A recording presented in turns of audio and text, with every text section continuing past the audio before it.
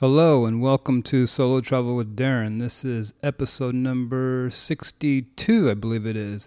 And today I wanted to talk about a book that I recently read called Take More Vacations by Scott Keyes. I'll leave a link in the description below. But anyways, I wanted to talk to you about this book because it's a book about how to get affordable flights traveling overseas. And as you know, I've been traveling overseas for probably the last 5 years, well, really 15 years, but a lot in the last 5 years. And I've done some of these things in the book that I didn't even know about. That's the right thing to do, but they were just kind of like, intuitive or logical. But this book really is really good that it lays out kind of how you can get good flights and all that. So, and it's recent too. I think it was came out like within the last year, maybe 2 years, maybe. But anyways, so let me just get into it. So in the book, he talks about the best time to get a flight to Europe from the U.S. is between 2 months and 8 months out. That's pretty intuitive, I guess. Well, he does note that unlike hotels, on flights, they don't get better the closer it gets to departure day. In fact, they get much worse as, like last minute tickets are much higher than they are if you book way in advance, where it's the opposite when you book hotel rooms. Hotels usually get cheaper on the last days or whatever, so that they don't have empty rooms. But anyways, so that's the first thing that I'll point out is that the best time to book is 2 to 8 months out. The second thing is that he dispels one of the rumors or the myths that I was wrong on. I thought that it did kind of matter when you booked your flight, like what day of the week, what time of day, from what location, things like that. But he said all that's completely wrong. He said none of that matters. When you book or where you book or from what zip code you book or from what area, what zip code you book from and all that stuff. So he said none of that really matters. He said what does matter, though, is on what days you fly. And that's, again, kind of intuitive. Basically, if you fly on Tuesday, Wednesday, or Saturday, if those are the days of your departure, you're going to get good flights, good cheap flights.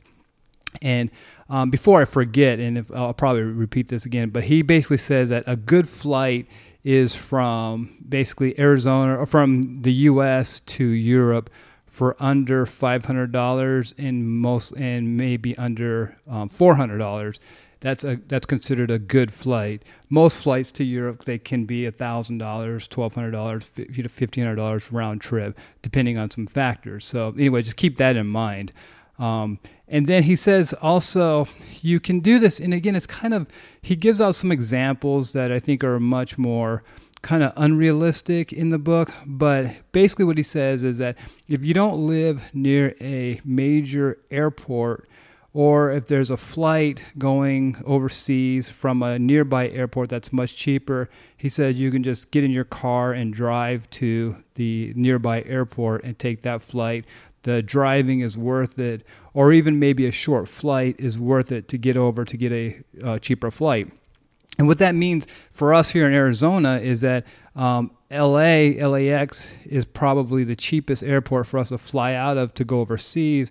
And so we have to figure out whether or not we want to take a cheap Southwest flight over to LA and then overseas to save how many hundreds of dollars. I've been looking at that for the last couple months, and I haven't really seen anything to make it really, really worth it. I was looking to go to Serbia before these kind of lockdowns kind of restarted and all that. But when I was looking at that, I was looking at the difference between how much I would save by flying out of LA versus flying out of Phoenix. And it wasn't worth really, the $100, $120 to get over to LA. So again, I guess technically that could work, especially if you're not in a close, or if you're not in like a big city like Phoenix is. If you're in a small city, then obviously you have to get to somewhere else to fly out of. So keep that in mind. But anyways, he says look into that. And then the flip side though, he talks about how if you're flying to Europe, the only really thing you need to do is get across the ocean. And so you need to just find the cheapest way to get from Phoenix overseas, so, to Europe.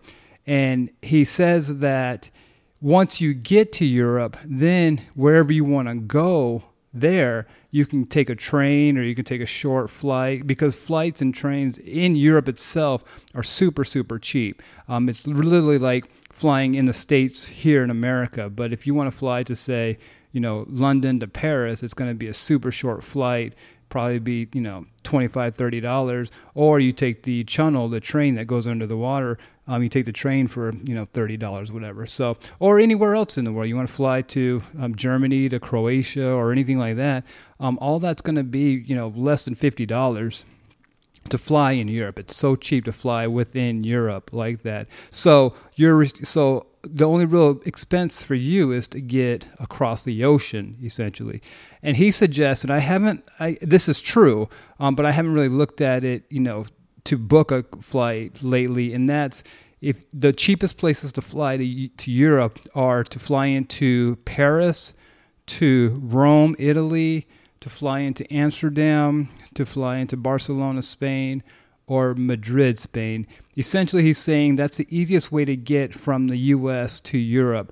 And then once you get to one of those cities, then you can take a flight to the final place that you want to go to. And so, and again, that's kind of intuitive. I think I talked about that in one of my previous episodes when I went to Russia. The flight from Phoenix to St. Petersburg was going to be like $900, $800, something like that. And so, but there was a flight from here to Tallinn, Estonia, which was like $300 or $400. And so I flew into Tallinn, Estonia, like 2 days before I wanted to be in St. Petersburg. And then I took a train. I spent a day and a half in Tallinn. And then I took a train from Tallinn to St. Petersburg, Russia. The train was like 5 hours, and it was fantastic. By the way, if you do take trains in Europe, I mentioned this before, check out the website seat61.com. That's seat spelled out SEAT, the number 61.com. That's by far the best website to book trains. I've used it probably 6 or 7 times, and it's worked perfectly. I mean, I've used the advice on the website, seat61.com, for train travel in Europe. So that's it for as far as how to get to Europe. Well, how to get to Europe affordably, as far as just think about getting across the ocean first.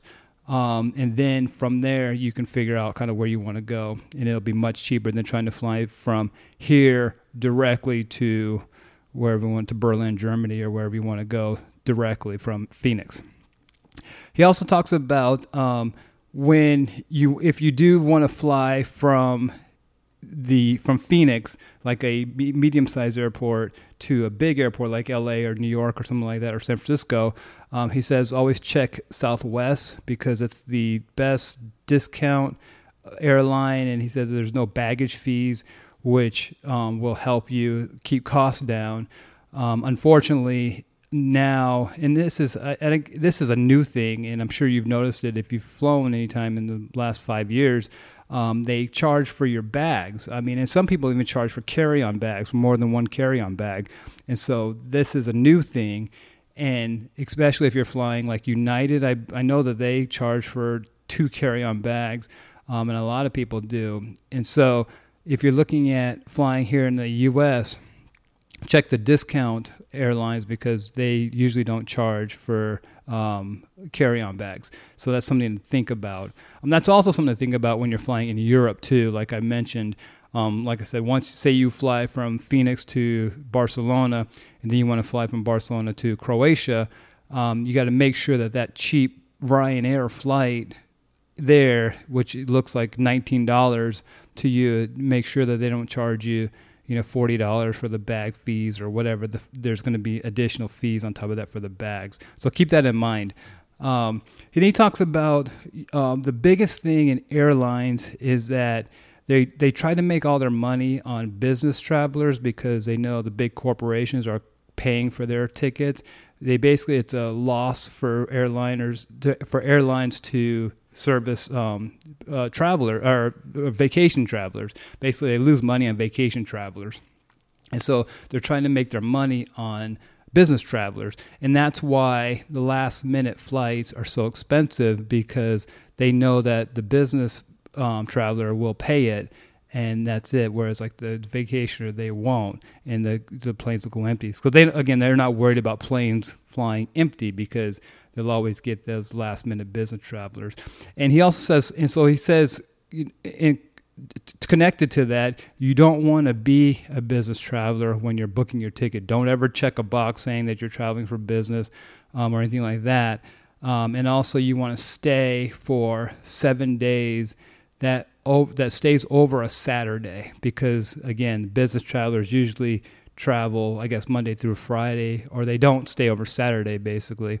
And so you want to go 7 days so that you're not considered a business traveler, and you'll get a cheaper ticket. And he was talking about the tickets, how when they open up 6 months before or 8 months before the day you want to fly, he says that the airline releases like groups of tickets in buckets. And so like it'll be a bucket of like 50 tickets for one price. And then once all those 50 tickets are gone, then there's another bucket of, say, 100 tickets that go for another price, and so on and so on.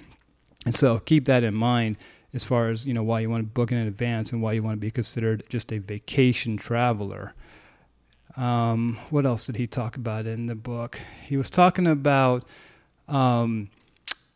he said book your flight for 21 days before.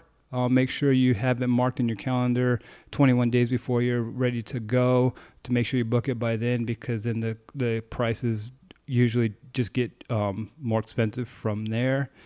He talks about picking your seats. He's like, some airlines will let you pick your seat when you book. Depending on the class of ticket you take, whether it's economy or premium economy or things like that, depending on that level, you can or cannot pick your seat when you book. But even if you're at the worst economy level, like basic economy, you can pick your seat 24 hours before the departure.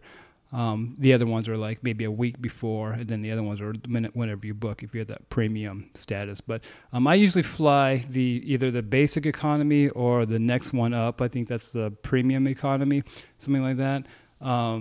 Again, I've probably told you this tip before, but at least in the last couple of years with the COVID and the flights that are not as packed, you just book a basic ticket, the cheapest one as possible, and don't worry about booking something for like leg room or anything like that, because once you get on these planes, there's always places that you can get up and move to with empty rows or empty, seating between you, or there's a lot of space, especially now.